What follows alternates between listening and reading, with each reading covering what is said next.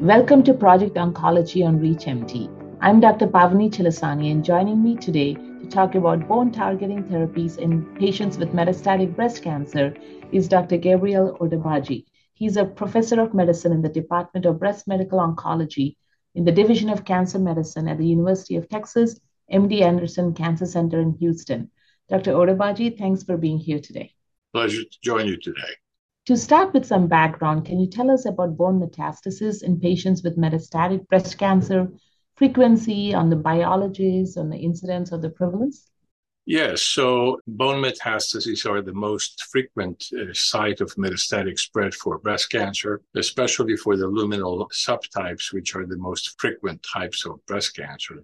Autopsy studies show that patients who develop metastatic breast cancer, in about 75% of cases, have bone metastases. And I believe the figure is even higher for the luminal subtype. So this is a huge problem. It is estimated that worldwide about 1.5 million women develop bone metastases from breast cancer. So it is a common public health issue. Bone metastases can cause a number of complications or what is commonly called skeletal-related events, including pain, pathological fractures, spinal cord compression, and often require other interventions such as radiation therapy, orthopedic correction of pathological fractures, and of course, systemic therapies to address the source of their metastases.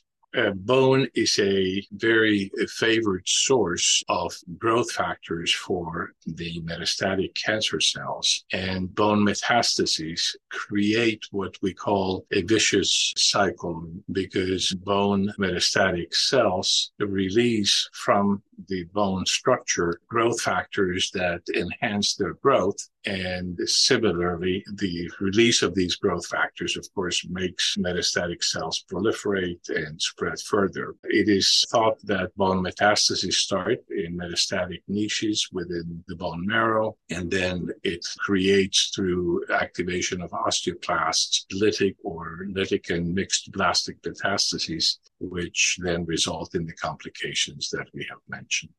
So how do patients typically present with bone metastases, and what kind of workup do you recommend for further evaluations when you're suspecting bone metastases? Patients who present with already known metastases of some other type, lung or local recurrence or some other site of metastases, obviously undergo a structured metastatic workup that includes a bone scan, CAT scans, or magnetic resonance imaging that will reveal existing bone metastases if they are there.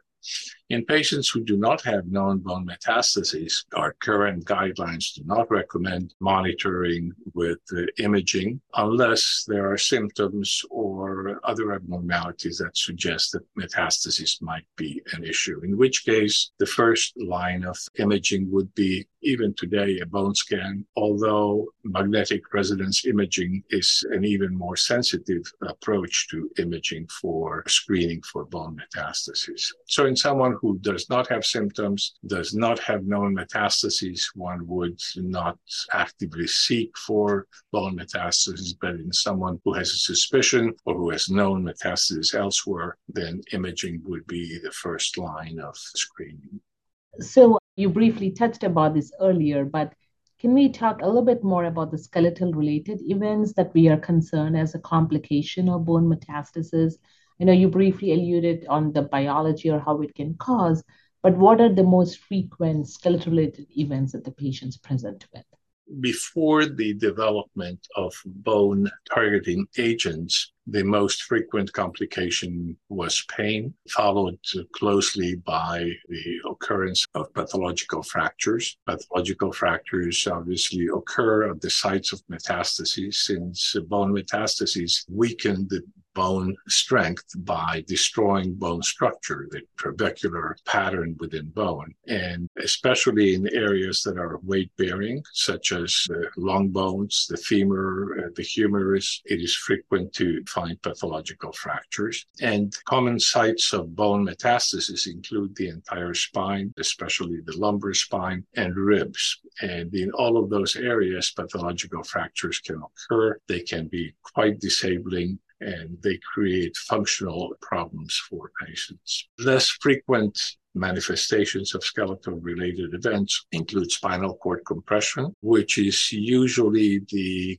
consequence of a pathological fracture of the vertebra, which then expands and with the addition of its soft tissue component compresses the spinal cord or nerves that start from the spinal cord. So that's a less frequent manifestation of skeletal-related events.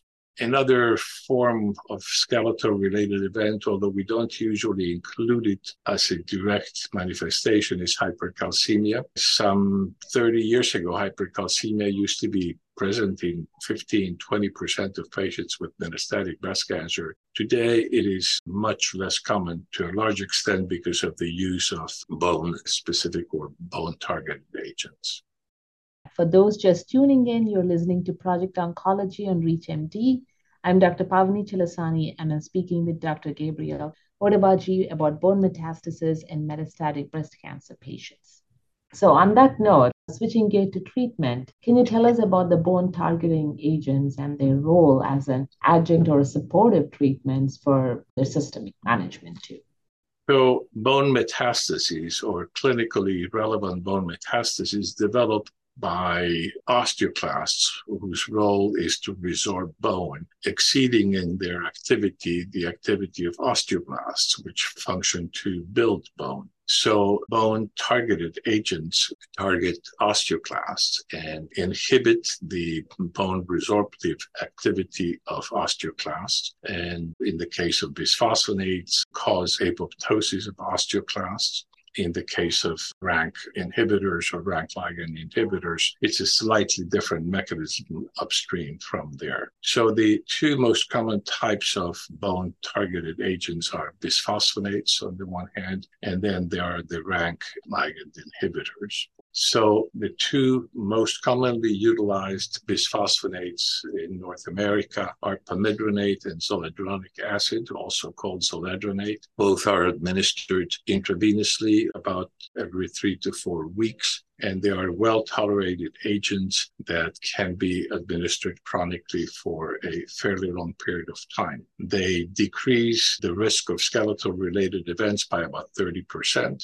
And in the case of zoledronic acid, which is slightly more potent than pamidronate, they can essentially double the time to first skeletal-related event compared to placebo. So they are fairly effective, although they are not universally effective. Denosumab, which is a monoclonal antibody against RANK ligand, is another well-tolerated agent administered subcutaneously about once a month. It is also well-tolerated. It is considered slightly more effective than the bisphosphonates, although that has not translated in the case of metastatic breast cancer into an effect on overall survival. So the slight improvement is in the delayed skeletal-related events and perhaps the delay in some other complications.